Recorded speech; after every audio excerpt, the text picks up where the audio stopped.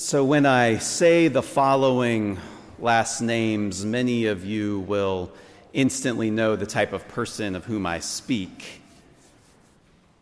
Boeheim, Calhoun, Rupp, Knight, Wooden, Williams, of course, Smith. There's probably one other name I should really mention in this list.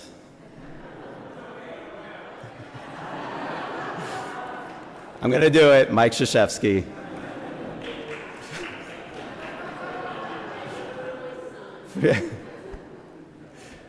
Probably personally rather sing For the Beauty of the Earth, though. These are the names of college basketball's great coaches. There are many more, of course. I probably have enough Davidson grads here that I ought to name Lefty Driesell. But if I have omitted your favorite coach, then please know that the list is long and full of greatness. As we continue our sermon series, marching through the final four of our hymn bracket, it should surprise no one that we have arrived at a hymn penned by Charles Wesley. Among hymn writers, Charles Wesley is most certainly one of the all-time greats. Now, when we measure the greatness of a basketball coach, we often cite all-time wins or maybe win percentages. And at the highest end of that list, you'll see numbers hovering in that 1,200 range for the greatest of the greats. Well, no offense to any of these esteemed coaches, but such numbers pale in comparison to the number of hymns penned by Charles Wesley. It's estimated that he may have written lyrics for as many as 10,000 hymns in his lifetime, many of them on horseback, riding from revival to revival.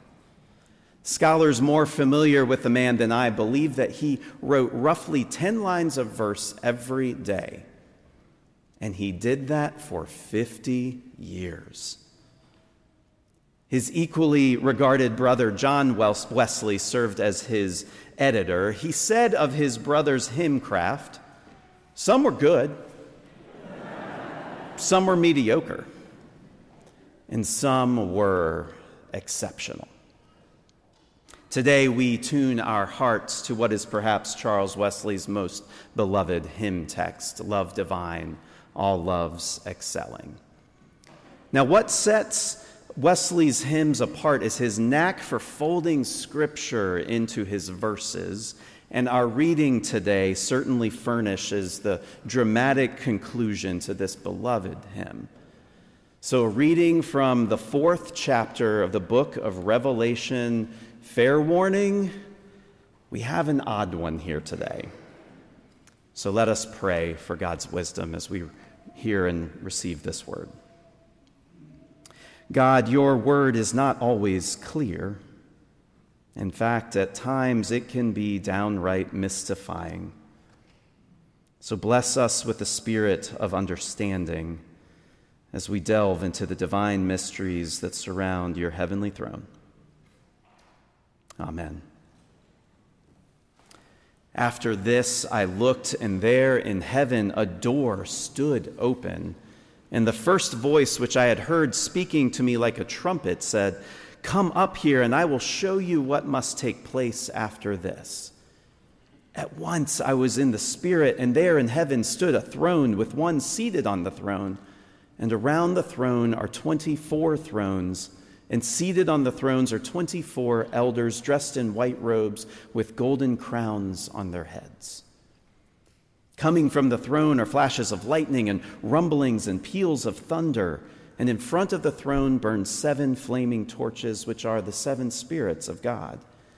And in front of the throne there is something like a sea of glass, like crystal. Around the throne and on each side of the throne are 4 living creatures, full of eyes in front and behind.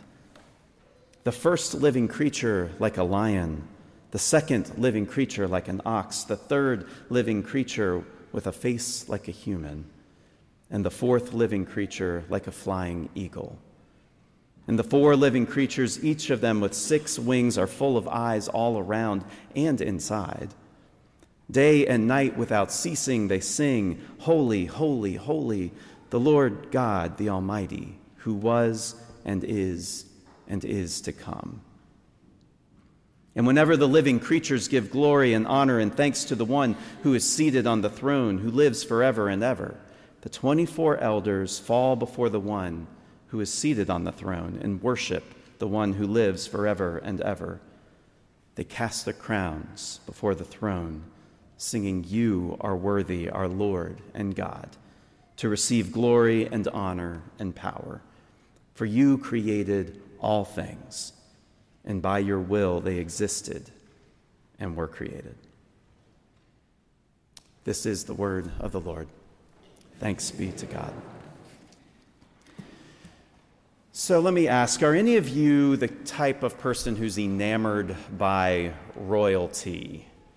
Did any of you wake up extra early to catch the pageantry of King Charles' coronation a few months back? Did any of you glue yourself to the TV for any of the royal weddings? I figure there's some of you out there. I am not one of those people. In fact, this is embarrassing. I distinctly remember going into the office, this was back in 2018, and the whole staff at that Virginia church was talking about Harry and Meghan this and Harry and Meghan that. And the conversation kept going, and the whole time I was desperately flipping through the mental Rolodex of church members or visitors. Harry, Meghan, Harry, Meghan. After a while, I finally broke down and asked, y'all, who are you talking about? What's their last name? And when did they join the church? My colleague Kim looked at me like I had a third eye. We're talking about Prince Harry and Princess Meghan, who just got married. And last I checked, they're not pledging members of the church. Oh, that's Harry and Meghan. Y'all, I just don't live and breathe British royalty. And I think that's in part because they just lead a life that's so distant from the one I know. And that might be very well what makes them so fascinating to others. And now, sure, their lives are grand and elegant, but they also are hemmed in on every side by rules of etiquette and decorum, customs that they are steeped in from birth, like so much black tea. Pinky out, of course, right? Well, a number of years ago, the ever-present paparazzi captured the perfect illustration of this. It was Prince William and Kate had taken their children on a royal visit to Poland, and as they walked down that red carpet rolled out on the tarmac, their daughter, Charlotte, a toddler who may very well have still been wearing diapers, turned to these Polish dignitaries, and she offered a curtsy. Do you remember this at all? It wasn't the most elegant bow, but it was revealing of how this child is being shaped to engage the world around her. Now, the book of Revelation is about as bizarre as Scripture gets. And this vision of a throne room that we read this morning rivals anything you will find in Buckingham Palace. Flaming torches, 4 creatures, 6 wings each covered with eyes, flashes of lightning, peals of thunder. So yeah, bizarre might be an understatement. I think the gist is that we have reached the limits of human language. Whatever the author is seeing here, it defies all explanation. The thing about the book of Revelation, though, and really the entire New Testament, is that Rome and the emperor cast a shadow over every dotted I and every crossed T. Rome is simultaneously the water in which the early church existed and the stream against which it swam. which also means that Revelation has less to do with predicting things that are to come and more about describing the lived experience of the earliest Christ followers. I would argue it's impossible to understand this vision of the heavenly throne room without understanding that. All right, at the very center of this vision, amidst the fantastical flames and the four creatures, there's something that would have been very familiar in the Roman Empire: a throne. If the emperor appeared in public, more times than not, he would be seated on a throne. When the emperor traveled, it was not uncommon for a subject community to send representatives dressed in white to present him with a crown, a recognition of his sovereignty. Those who approached the throne bowed down and prostrated themselves before the throne. It's not at all unlike what you might find at the local dog park when one canine goes belly up in deference to a more dominant dog. In such a context, this vision, well, it's more than flowery language and fantastical imagery. It's making a very strong, very risky statement. The one seated on the throne of all creation, it's not Caesar, it's Christ. And so those who follow him do not go belly up for Caesar. We bend the knee, curtsy, and cast our crowns before God and God alone. That's the message buried in this bizarre corner of the Bible. Now, in this land of the free, it's been a long time since we cut ties with British royalty, and we are not in the habit of literally bowing. But that does not mean we won't prostrate ourselves before something or someone else.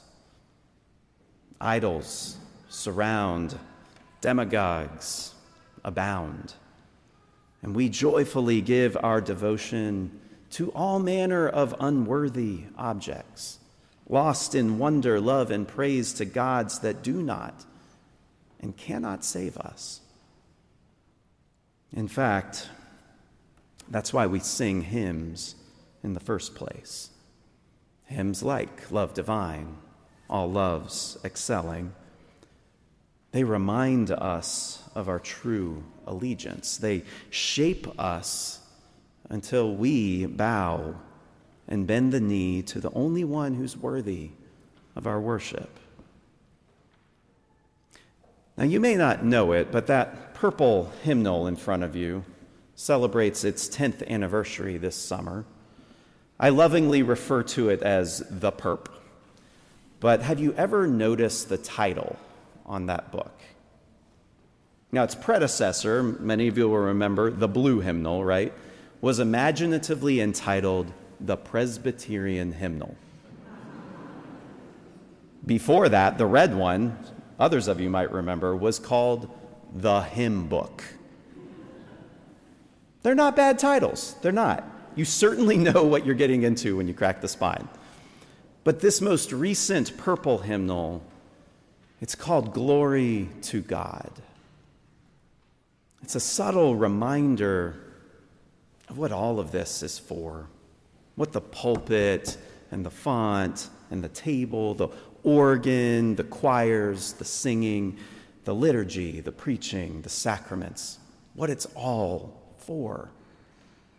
It's our worship and our praise given to the proper object of our worship and praise, God alone. Worship doesn't exist to inspire us. It doesn't exist to make us feel better.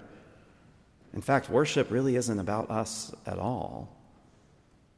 Worship reminds us who is worthy of our praise. Worship shapes us until we bow, if even inelegantly, to the only one who deserves it.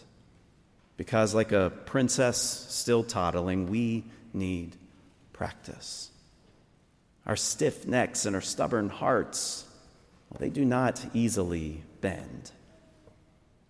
In worship, we hear of a God who created everything out of nothing,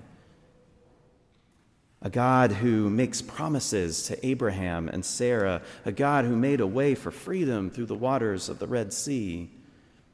In worship, we hear of a God who loves enough to risk incarnation, and we hear of a God who will not even let death stand between us. In worship, we hear of a love divine, all loves excelling. And it elicits a response of praise. The neck softens, the knee bends, and we find ourselves in a deep, deep bow.